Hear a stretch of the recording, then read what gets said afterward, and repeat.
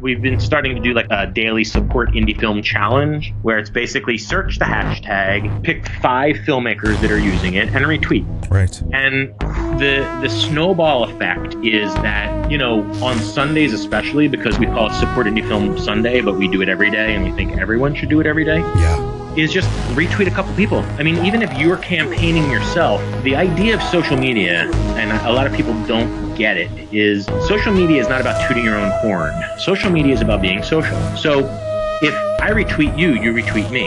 Right. And it's the old-fashioned adage of if I scratch your back, you scratch my back. You're collecting fans with every job you do. No matter how big or small that job is, you're collecting fans on social media. And this can really pay off in the long run. Where a documentary, I like to think of like a wave. You know, you have an idea, you know, you have a thesis you're going to try to go with, the research, the content, but you let the content take you where it's going to go. And it's like you really try to kind of ride that wave into something that's going to take you to be a good steward to the content. I had, or I still have, a massive crush, a massive celebrity crush on but apart from you, Max, I'm telling hold on. now, but that's a different story. Oh my. We're going to pause this session, folks, and we'll be back later. No, sorry, that's on another show, but yeah, apart from that.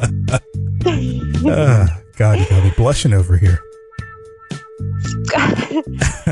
I do have a massive crush on. Good evening, folks, and welcome to the Cinema After Dark podcast. My name is Max Cole, and I'm the host and the producer of this show, and I am broadcasting from the entertainment capital of the world, sunny Los Angeles, California. The sun has set, and the moonlight is now upon us. Thanks so much for joining me on this broadcast tonight. I want to remind all of you that you can listen to all the episodes of this show if you subscribe to our podcast in iTunes. You can also find us on Stitcher, TuneIn, and Google Play. Remember, if you or someone you know would like to be a guest on this podcast, make sure you reach out to me via the contact link on our website over at cinemaafterdark.com. Just make sure you have some skin in the game prior to reaching out. And by skin in the game, you certainly need to have a few credits under your belt. We value that for credibility. Also strongly encourage you to follow us on Twitter at Cinema After Dark for the latest show updates. I want to remind everyone listening that this is an information and discussion-based show. We do not censor ourselves, and we certainly do not censor our guests. Keep in mind that the views and opinions expressed on this podcast may not necessarily reflect the views and opinions of the host. Got an excellent guest tonight for you, a man by the name of Vincent Vittorio, and let me tell you a little bit about Mr. Vittorio. Vincent Vittorio is the founder of Life is My Movie Entertainment, a company built on his ambition to elevate the documentary genre through visionary means of development, production, and distribution. Under Vincent's leadership, Life is My Movie Entertainment continues to grow as he has assembled a team of vested partners to facilitate the influx of interest from filmmakers, collaborators, and audiences interested in his company. As an innovative collaborator, Vincent's contagious leadership style creates a skin in the game, something I like to say on this show, atmosphere of total teamwork and mutual respect. Vincent has been featured as a speaker at colleges and universities nationwide and has been a featured guest on Bloomberg, CBS, Fox Business, MSNBC, C-SPAN, Huffington Post Live, and Fox News, among others. Vincent's belief in the stirring power of documentary, coupled by his dedication to maintaining integrity in nonfiction storytelling, have set the table for exponential growth in the years ahead. His mission is simple: to grow Life is My Movie Entertainment into one of the most respected names in the independent industry. As a graduate of the University of Florida, Vincent earned a Bachelor's of Science in Journalism with an emphasis in telecommunications production, as well as a Bachelor's of Fine Arts in English with a concentration of film and media studies. His projects include A Different Mind, An Inconvenient Tax, American-made movie, Incarcerating Us, Football Factory, Nerd Prom, One Day in April, Pez Heads, the movie, Rise of the Warrior Cop, Road to Rio, The Nuclear Option, The True Cost, Unforgotten 24, and Warehoused. My goodness. What a wonderful discussion this is. I'm looking forward to sharing this with all of you. Vincent is a unique fella. Someone's very, very passionate about what he's doing over there, and his company is just doing some outstanding work. So looking forward to sharing this particular discussion with you. And first-time listeners and long-time listeners, this is that part of the show, and you know what it is. Make that fresh batch of popcorn, sit back, relax, and get comfortable while you listen to tonight's guest.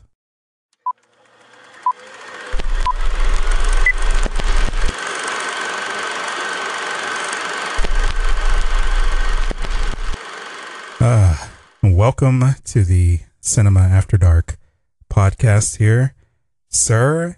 And thank you for coming on the show and hanging out with us today, Vincent. I am excited to have you on the program. I was telling you off air that I'm really thrilled and want to give a shout out to Stuart for reaching out and facilitating this discussion. But sir, I also kind of want to give a shout out to your team. You have got a really number of talented individuals and invested partners there under your company that I want to give a shout out as well, because I know that teamwork certainly makes the dream work. And if they're listening to this podcast, you guys are doing an awesome job over there, and I just wanted to give them a shout out too as well. But it's a pleasure to have you here tonight. No, thanks so much, Max. I really appreciate it. I was looking forward to this all day today. So thanks for having me on.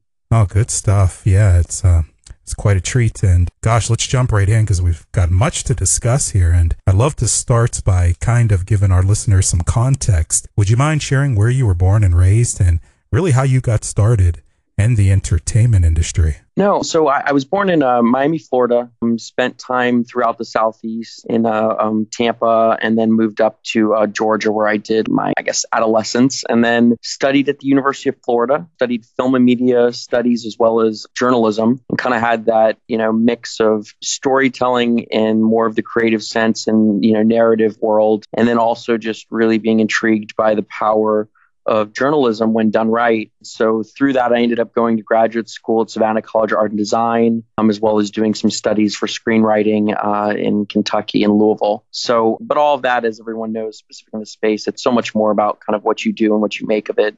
And those really shaped everything to build me into the producer I am today. So that's quite remarkable. What was the point you realized you really wanted to do this professionally, though? Was it, just your experiences with the creative, education that you had? What were you always a movie guy? Well, it's an interesting story. I was always kind of more of that imaginative type of person that was always trying to go into these other worlds and live these stories out and kind of pretend and things. And that was younger days. And then I got to a point where I guess it was very early, elementary school, realizing kind of the power of broadcast journalism, those morning announcements. And there was something strange about the influence you feel like you could have on people by sharing information with them and kind of bringing them to another spot. It's a crazy story, but when I was in high school, I had moved to Georgia from Florida, and it was a little bit of a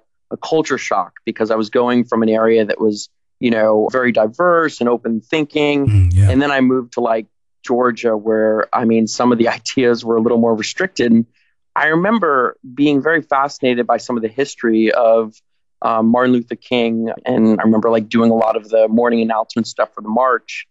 And it was interesting because there was a student in one of my classes that I always kind of overheard making comments and saying stuff about how this isn't a holiday for him and all these other things. And I realized that he actually had a sister that was in school that was special. She had a disability, a physical disability. Mm-hmm. And so I took it upon myself to use that as a vehicle to put that information into one of the morning announcement pieces, specifically about Dr. Martin Luther King. Oh, yeah. And I remember that moment of sitting there and seeing his response to it, of saying, thanks, that was a great job. I never really realized that. And it's that moment where the power of storytelling, the power of information, it can be used in the wrong way, but it can be used in the right way when you bring someone to something that, they really didn't understand because they didn't look past the headline, or they didn't look past kind of that very general thesis. And I think that's what really got me in motion to think that there's something within the element of storytelling in the nonfiction space. And then when I got to college, I kind of was a little like rubbed the wrong way, right, as 9/11 was happening, right, with journalism just really falling apart, and it's being, I didn't feel like it was the direction I wanted to go. Oh, I hear you. And it's becoming more agenda driven and politics driven and party driven, I should say.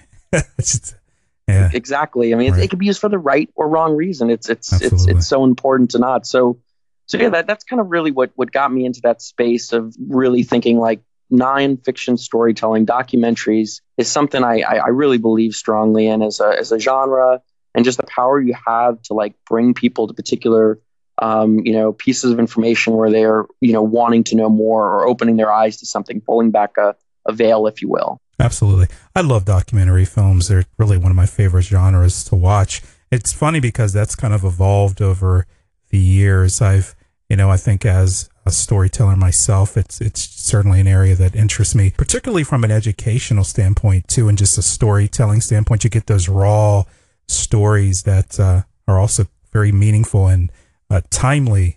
I would say a lot of the stories and the content is so timely and necessary. It's just the whole idea of visual storytelling and journalism. It's so important and so interesting how documentary filmmakers and producers are making these stories and bringing light to some of these stories, making them come to life. It fascinates me. And I kind of want to talk about the role of a documentary producer because, I think there's some folks that might be listening to this podcast that might not understand the role of a producer in general, but particularly as it applies to documentary filmmaking. Obviously, producers have many different roles, depending on the project, and there are different types of producers.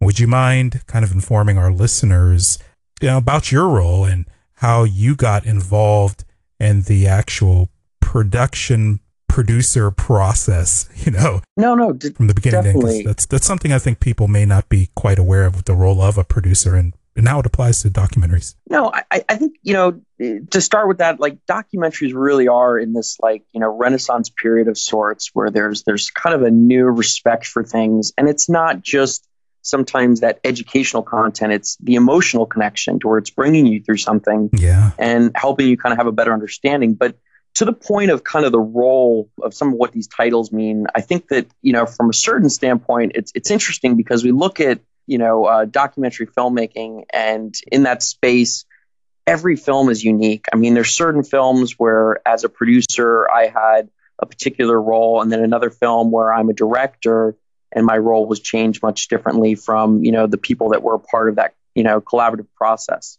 And so I think it really depends on the type of documentary, but, specifically depending upon what the budgets are and how big the team is, I'd like to say in a documentary, unlike a narrative space, while the roles do bleed over, the producer and the director work much closer together to help kind of ride that wave, if you will, of what the documentary is becoming. I mean, I think the one real big distinction between a documentary and a narrative film to me, which I always, laugh about, is, you think of the script and the scheduling and the breakdown. And I mean, you're essentially creating every last detail of how this is going to come together. Right. And you call the shots, and outside of things going wrong, which always do on independent films, it's really, you're the boss, what's going to go there. Where a documentary, I like to think of like a wave.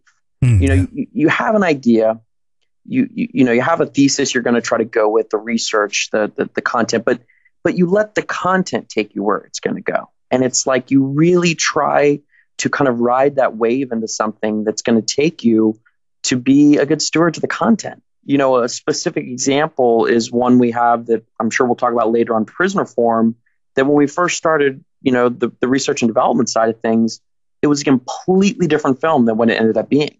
And I think that it's a part of that process that you see that. So for my role and what I predominantly do as the CEO of the company is, I really just try to make sure that kind of the projects that we're taking on have either a dedicated audience that, wants to see them, if it's something that's niche content or things that are kind of maybe storytelling in the way of kind of a character journey or something like that.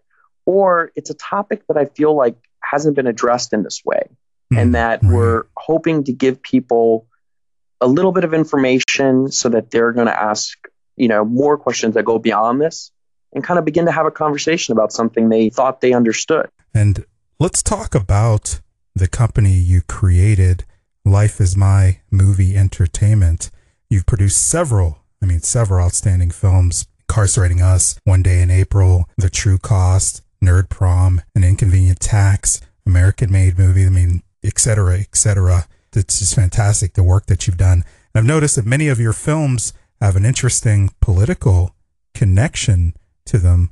So I have to ask you, what was the inspiration, one, behind creating your company? Because you have a specific vision in mind. Definitely. I think that, with Life is My Movie Entertainment, my main goal was always about making content that I feel like were ideas that were all around us in the nonfiction space and maybe haven't been brought to life.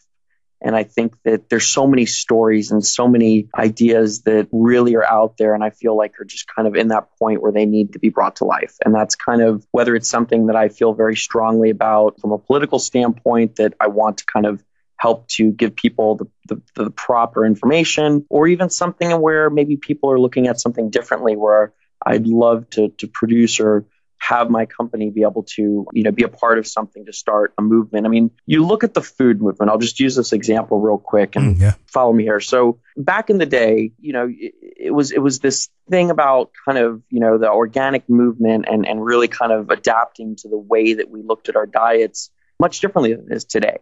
And I'd like to kind of say that the film movement had a lot to do with that.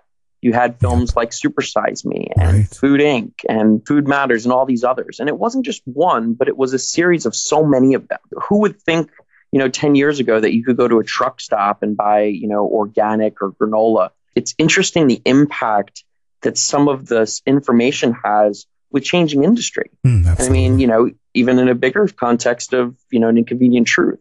Love it or hate it, you can't deny that it didn't have a direct impact on, shaping things for, the whole issue of understanding the global base. It's a whole new world to me. And I'd like to say Al Gore or David Spiegelman, they had a role in that. Absolutely. An Academy Award winning film. Yeah, right.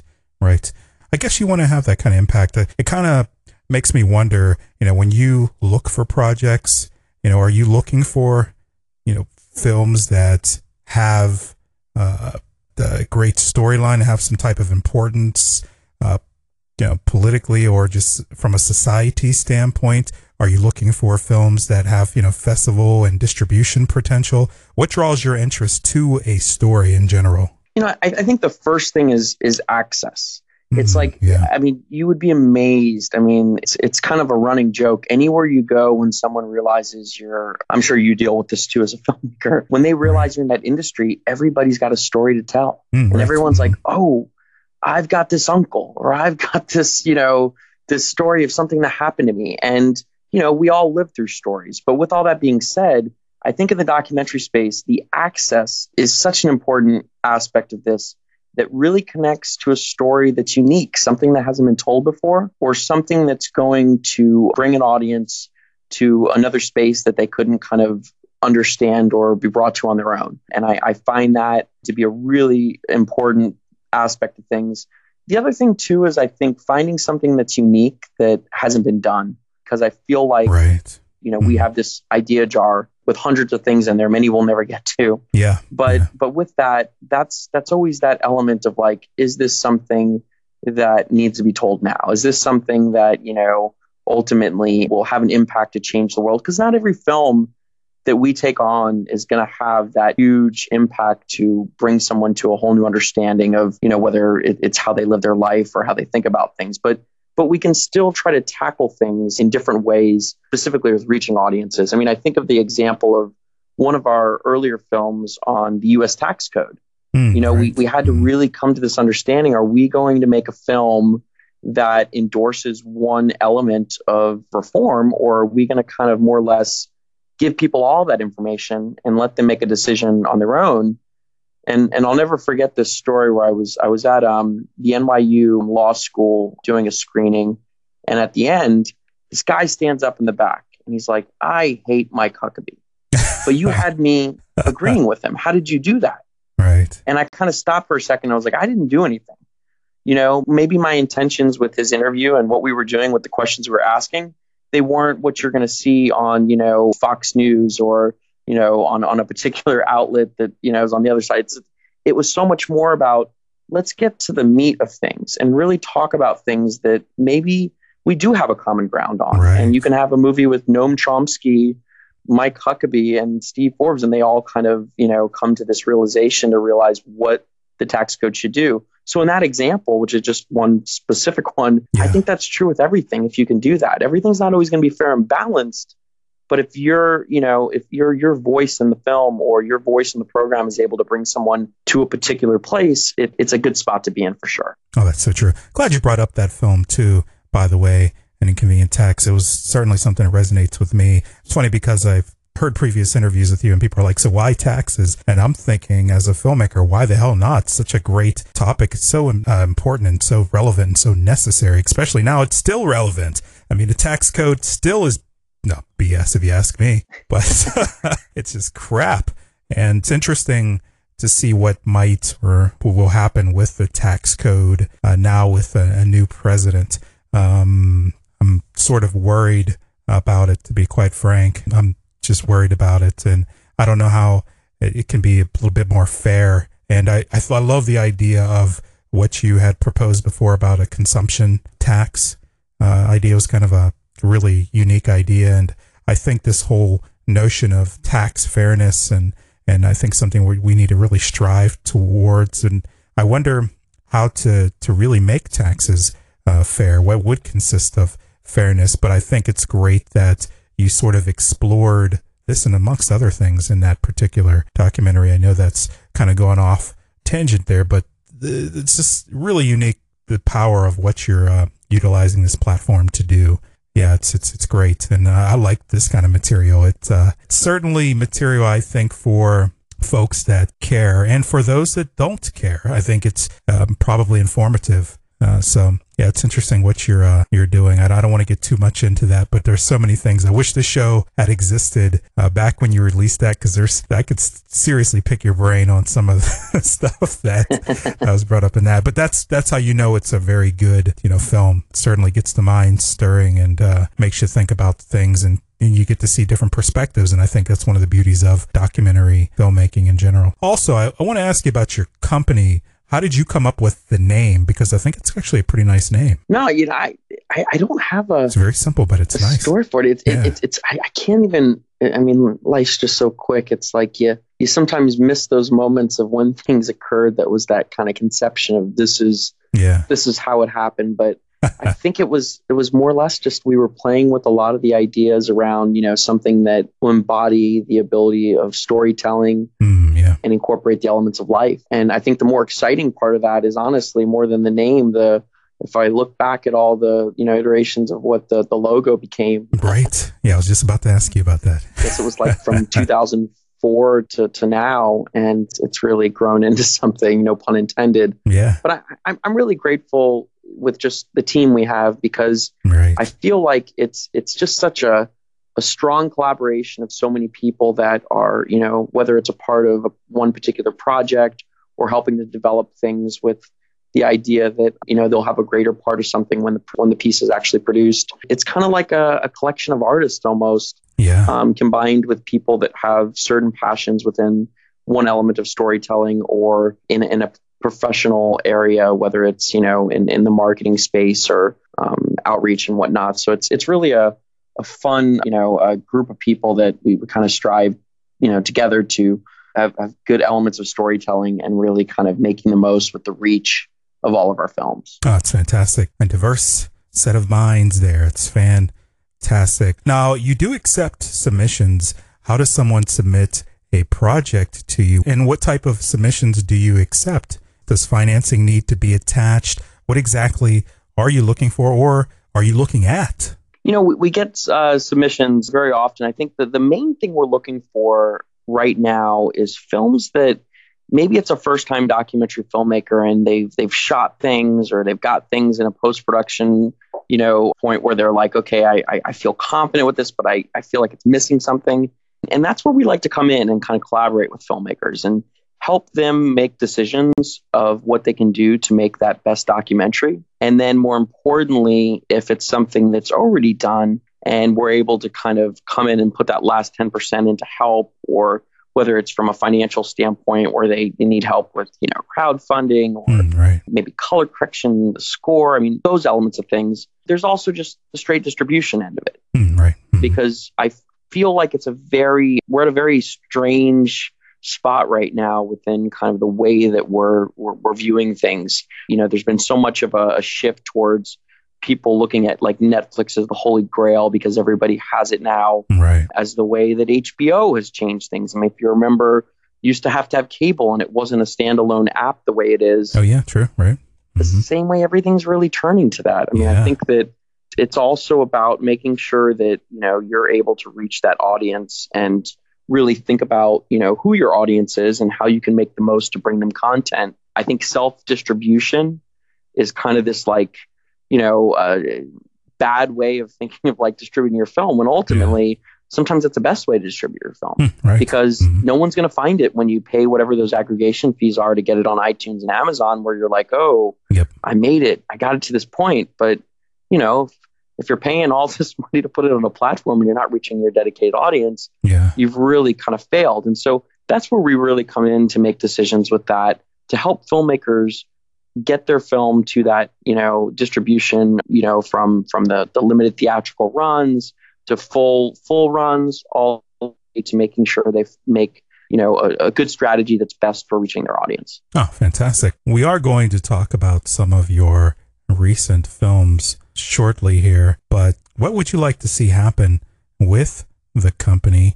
Any 2017 and ongoing goals from a growth standpoint that you care to share? Yeah, we've taken on a lot of films this year. And what we've done is we've kind of crossed things over from just being a studio, Life is My Movie Entertainment, to opening up kind of a parent company called Documentary Go. And Documentary Go is something that we're envisioning as being just a platform in which people can go to watch documentary content.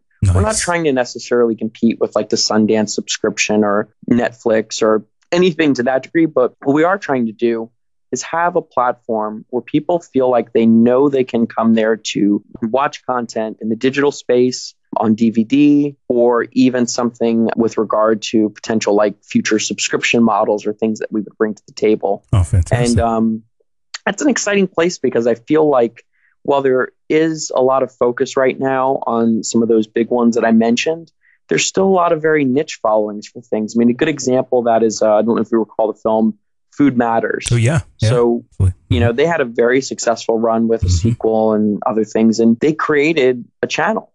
And it's a channel in which they're bringing people the content that are specific to the food space, and people pay a subscription to get all of that content. And I think that while that's a very niche example of kind of what I'm bringing there, I feel like there's lots of avenues for that. And that's what I'd like to really see come to the halfway point of this year, that we're able to do with Documentary Go in order to make sure that it's helping us create kind of a platform that all of these films can, live in and, bring to audiences. Oh, fantastic. It seems like with film production in general, and especially in independent, and obviously having a production company producing documentaries, you need to be flexible. So I think that's the only way you can survive in this particular market, and be rather proactive about things like distribution and how to get that content to your audience and or audiences, and to kind of create new audiences too as well. If you can do that, I think that's really quite remarkable approach. So very cool what you're doing with that. I think it's interesting because I feel like people are in the independent film world are kind of fed this idea of how indie film works. And I mean, I was just at Sundance earlier this month. It's amazing to think of like a festival that's prided as being this independent space that is supporting the independent filmmaker. And this isn't a bash at Sundance in any way, shape, or form. I love it, but it's not independent film. That whole idea of somebody, building something on their own, getting a small budget and, putting it to market, it doesn't happen anymore like that. Right. And so the real examples of those independent successes are those built-in audiences that they're able to reach, right, and find a way to reach them. I mean, I'm not going to name off because I think they're bad examples of films that weren't done right. But I can start off like several films that I thought were awful films. Yeah. But they made huge numbers, and it's because they did a good job at marketing their content to their particular niche audience. And, we try to do that with all of our films by doing it in an authentic way of like kind of what does outreach entail. You can't throw it out there and hope people are going to find it. That's not the way things work. You have to, have that engagement with them. And then even further with the distribution companies. I mean, I'm very grateful in some of the relationships that we've been able to kind of foster through years, international companies, with knowing that our films are in Australia, Japan, and London, and, Germany. But those didn't happen by just sending an email. It took years and years to kind of make those things come together, in which now I feel like we're at such a good point in which it's only going to get better as we continue to produce powerful, important content that will reach audiences around the world. Salute to that. Now, Vincent, I think this is a good place here to take a short break, give our listeners a chance to reset and give you a chance to reset, sir. And then we'll come back from the break and discuss some of the recent projects you've been working on or have worked on. It's really fascinating stuff here. How does it sound to you? Sounds great. Thanks so much, Max. Fantastic. Well, we're going to take a short break here, folks, and then we're going to come back with more of Vincent Vittorio after this break. Do not go anywhere, folks. We will be right back.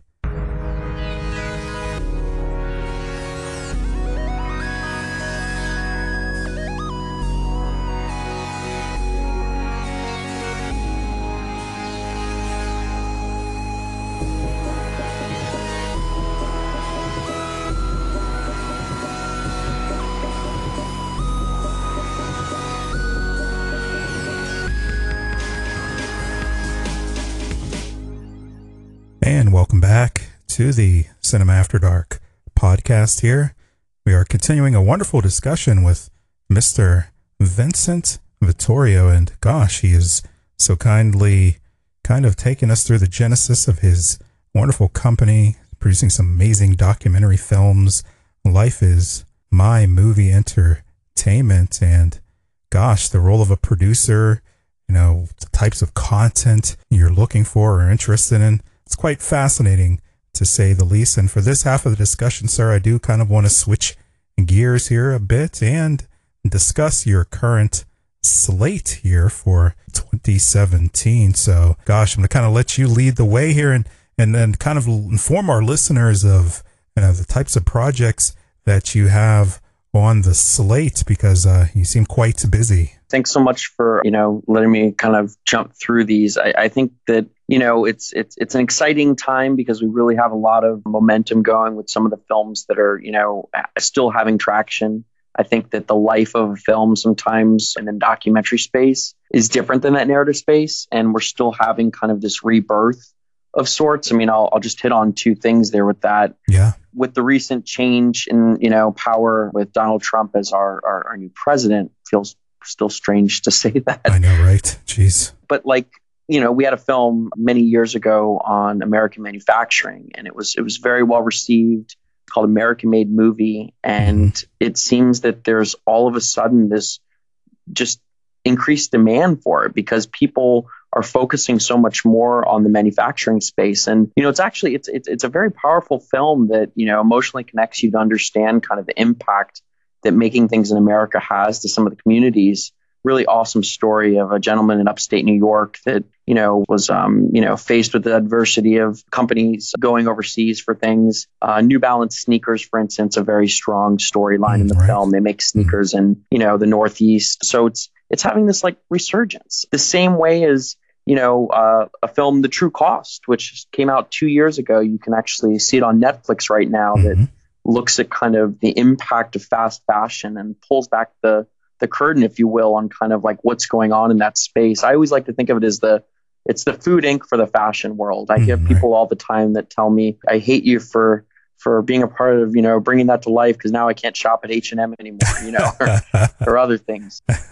But they still have this life to them, which to me is, it's beautiful, because, when you make a film that came out 3 years or 5 years ago, like, nobody's talking about it. The ship has sailed, but documentaries aren't that way. Right. So with that being said, we just actually, in September, we released a film, Incarcerating Us, on prison reform. Right. And this was one of these examples. I'll go on a little bit of a tangent here.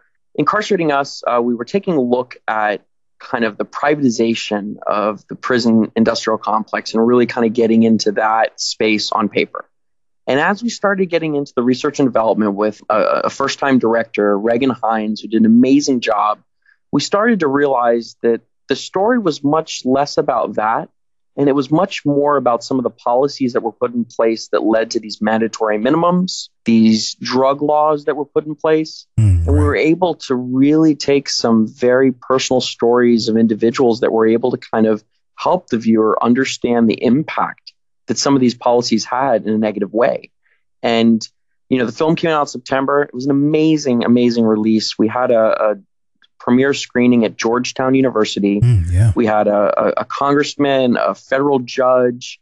Just people that were like, so a part of this issue, and got them to really talk about what's going on currently right at the end of the screening. And it was a really awesome conversation that I felt like really made me feel like, this is something that is a talking point that obviously we can create after the screening of a film, but I imagine that same thing can take place in the classroom or in the community center, or things that people are kind of learning more about kind of what went into it. Because I learned so much through it. Right. I think that my opinions have changed drastically with understanding kind of how some of the, drug laws that are put in place have these impacts that just don't make sense. Right. Let me give our listeners some context before you continue. Incarcerating Us is a feature-length documentary that exposes America's prison problem and explores ways to unshackle the land of the free through vital criminal justice reforms. With 2.3 million behind bars, the United States has the largest prison population in the history of the world. And that's just a little bit of a summary of what this film is about, just to give them a little bit of context. But please continue.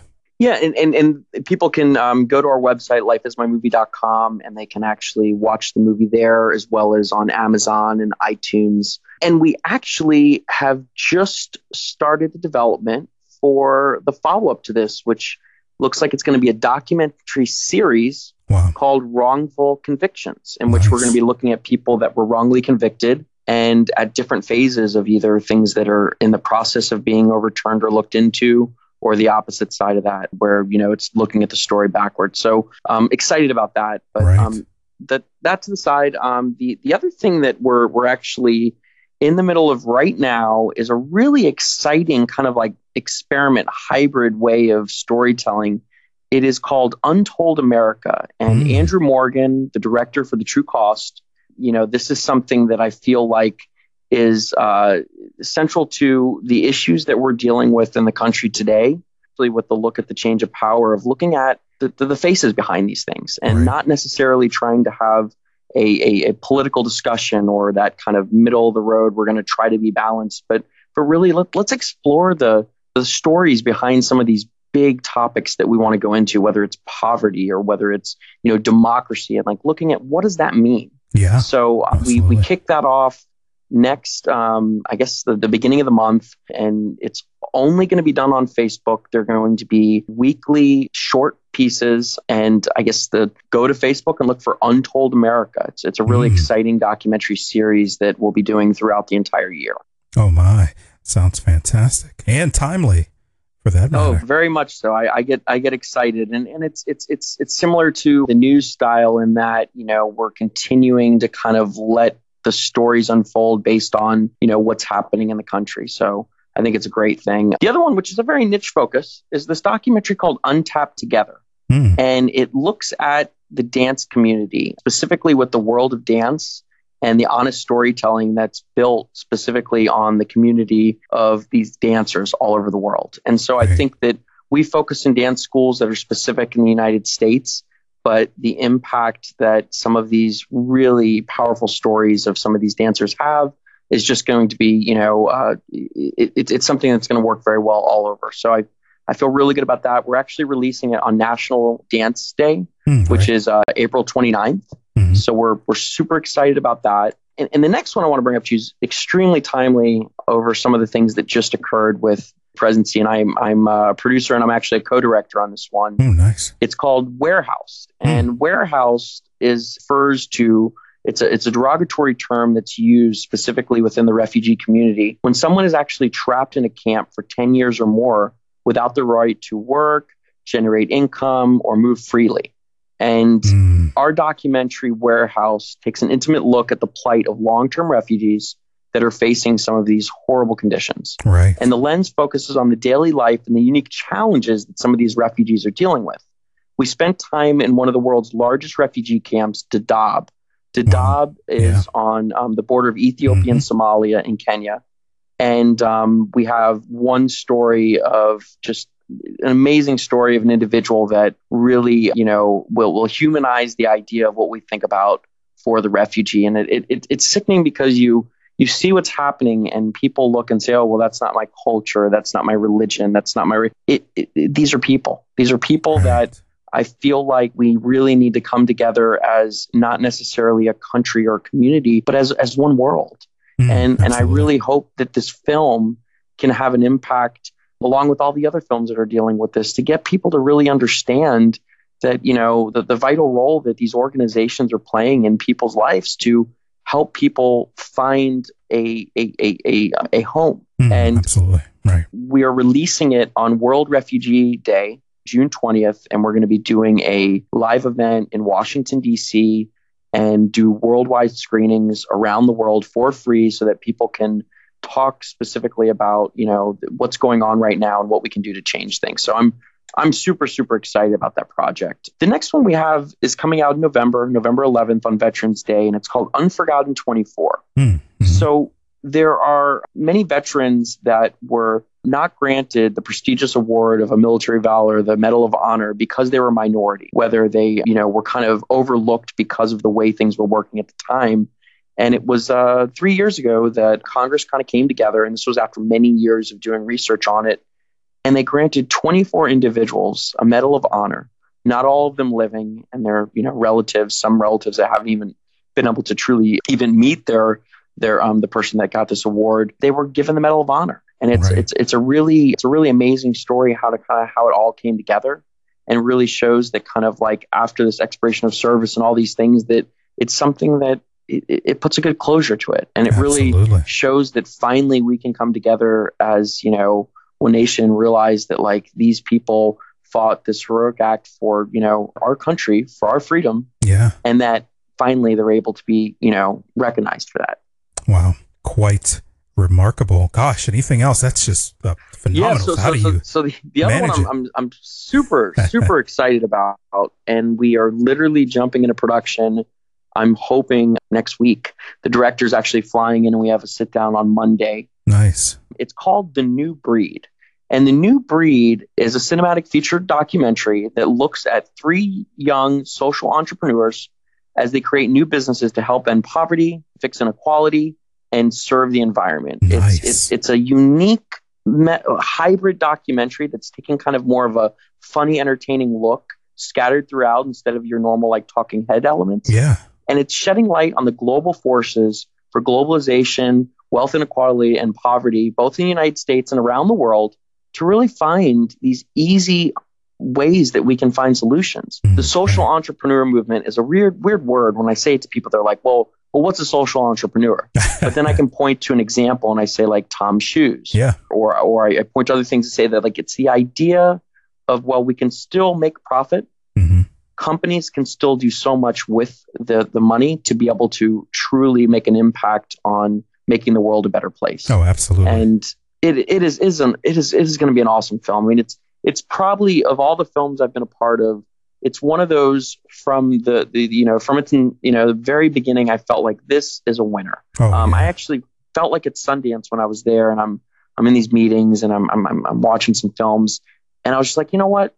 I think I'm going to be back here next year, and I'm going to be back here the next year with this film. Oh my! And so Fantastic. I've never felt that way about something, but I'm pretty confident that this is going to really have a strong impact on, you know, people all over the world and specific to this country. Yeah. The last one to bring up to you is called A Different Mind. Mm-hmm. So A Different Mind, it's back to that example I mentioned in the first hour of like surfing a wave. You know, you come in with this idea, and then you get out there and it doesn't all come together the way you thought. Right. And I don't think that's necessarily a filmmaker's problem.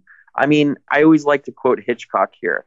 Nice. He says that, like, you know, in a feature films, the director is God. Yeah. In documentary films, God is the director. Nice. And it's so true. This is one of these issues where we jumped in and we really felt like we understood where the story was taking us, and we have so many stories that came out of this and brought us to different places, only to realize that it's still something we're trying to explore. And the topic is looking at alternative methods of education and the relationship between industry and education. You know, you ask kids today, like, what do they want to be when they grow up? And, you know, when you hear those answers, sometimes you have to think how realistic that is when we're past that stage of being those naive kids of wanting to be an astronaut or an athlete. Right.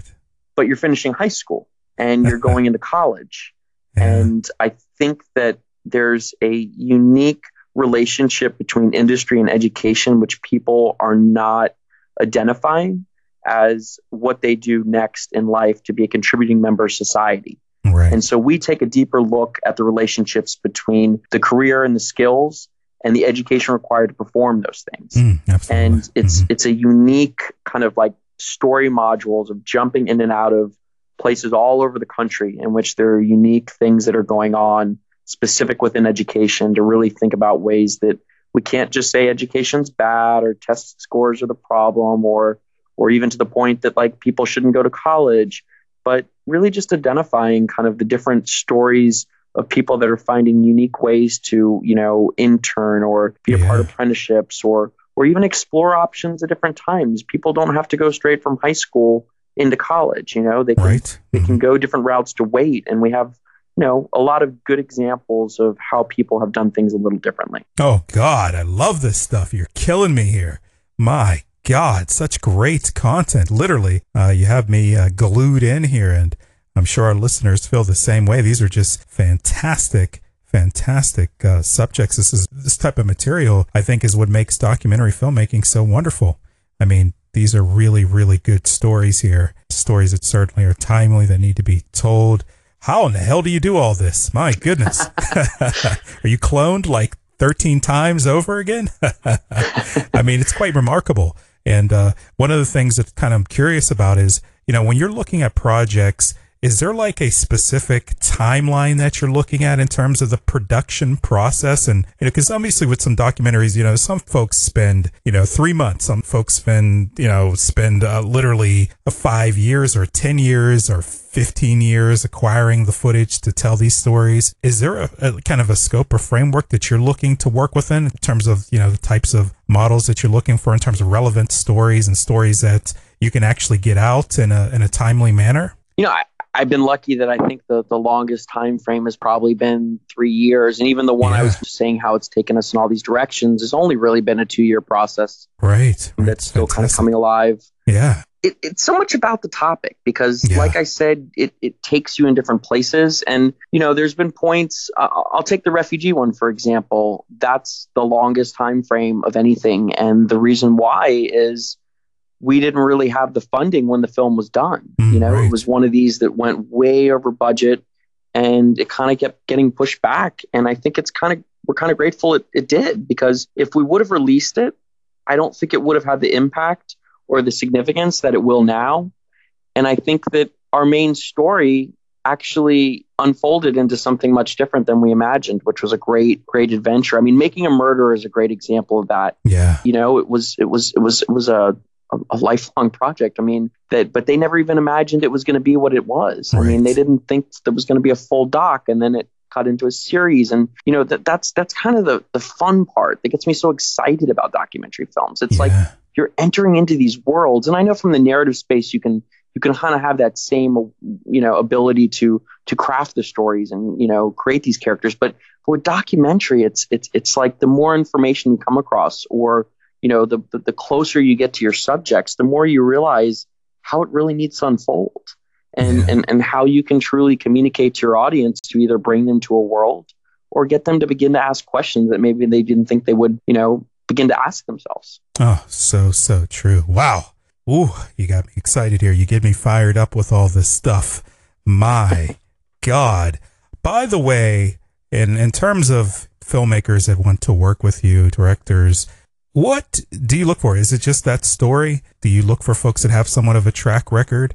Are you open to that first time director with a great story? I mean, there are a lot of people that are, looking to get these stories told, and they may not think that they have the chops to do that. Kind of curious to your perspective of that. Yeah, on our website, there's a spot where people can email us, and we are a small company, even though we look a lot bigger on the internet. Right. We respond to just about everything, unless you're going to send us like hate mail, and then we kind of just file it away and try to forget it never happened. But with that being said, it's really about the access point and the passion. Right. I think that passion goes such a long way. I mean, a great example of that is I remember having to pay someone to do a particular task in the office that was an admin, and it wasn't the same as that person that you got in here that truly cared about it, like an intern that became a position that was a paid position. It's something about that spark that we all kind of understand in the space that keeps us going in the late hours, or makes the excuses for yourself when my 4 kids are like, oh, Daddy, why can't we see you this weekend? Because I got to focus on this project. But right. It's so much about like having that drive and that passion for it, because I think we're in this time frame in which documentaries can really be done in so many different ways. There's so many unique ways you can tell the story. And if somebody is passionate about bringing something to life, they have access, I'd love to have them, reach out to us and kind of present to us, what it is that you have an idea. And as much as we'll respond, we'll also be really honest with you too, and let you know, this is great, but maybe you need to look at it from a different perspective, or it might be hard to really, fund this because you're trying to, make out the FDA as the bad guy, and they're very big and they'll kind of squish us, and it's not worth the time. So, I mean, it's very much about kind of us trying to help people see if it's a worthwhile venture. Oh, fantastic. Now, Vincent, I've got to do something here to you that I do to all of my guests. And, it's something that I certainly have saved just for you, sir, on this particular podcast episode. I mean, all these wonderful films you're doing. My goodness, Stuart, reached out and tried to, set this up. So I've got to do this to you. It's something that I've got to torture you with. And I need to ask you if you are, in fact, ready for it. I mean, it's one of those things that you've got to kind of be ready for. The anticipation's killing me. Oh, fantastic. So you kind of just dive right in there. My goodness. No wonder you're so able to get so many wonderful projects off the ground. But hold on a second. Vincent, I'm going to give you another second just to kind of let this sink in here. And, maybe you should do this. Maybe you shouldn't. I'm going to give you a second opportunity to opt out. I'm up for the challenge. Oh my, well, Vincent, now this is the part of the show where I ask our guests to share a fun fact about themselves. See, not too painful, right? Now, this fun fact should be anything that you're willing to share that people don't know about you. So a fun fact, something that people don't know about you. So when you see all those wonderful faces, people that you collaborate with at your company, they can't know this. They get to look at you after listening to this and be like, what? A fun fact. Oh, gosh, this is a hard one. I'm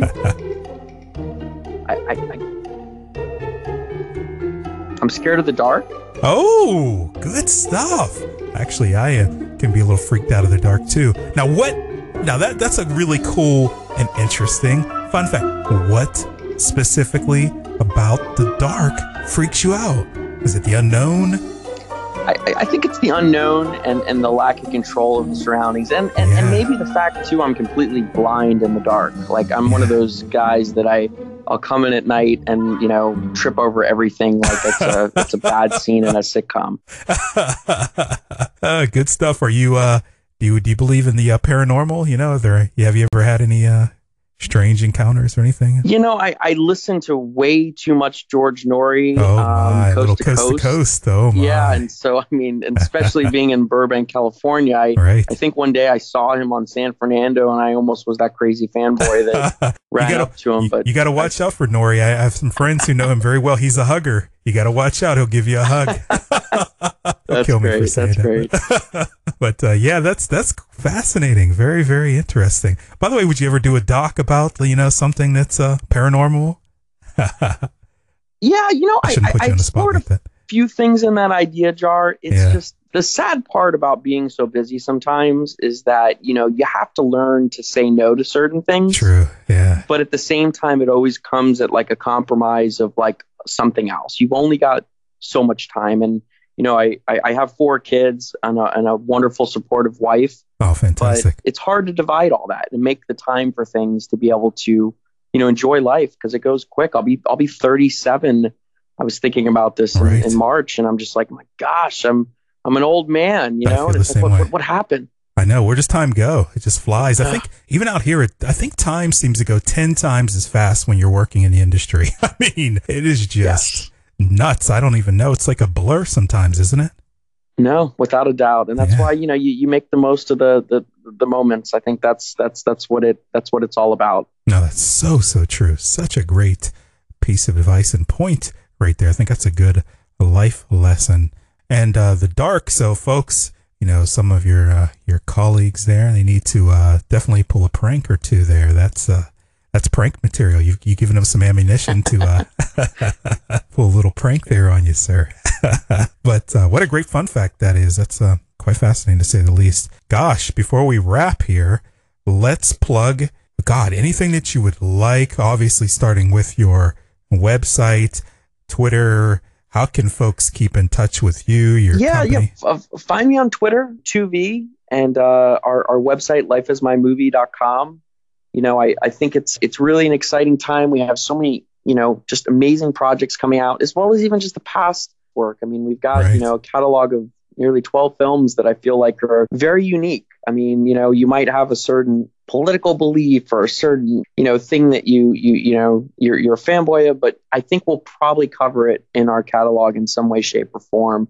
So I really encourage people to come out. And then also what you mentioned before, if there's people that have ideas or they have access or even something that they're working on, we love to collaborate. I mean, I think that's one of the great things about, what we're able to do in this day and age. It's not getting a certain budget or being of a certain class that we're able to say, oh, that's the only way we can create films. Right. And that's exciting. So we'd love to be a part of helping somebody in any way, shape, or form. So definitely reach out to us. We'll make sure to, respond and help you however we can. Oh, salute to that, sir. It has certainly been a treat having you on this program. And folks, make sure you check out lifeismymovie.com. You can also follow the company at lifeismymovie as well. And is there any advice, Vincent, that you would like to share with someone that might be listening to this podcast, but maybe they don't have the courage, maybe they don't have the resources like you just mentioned there,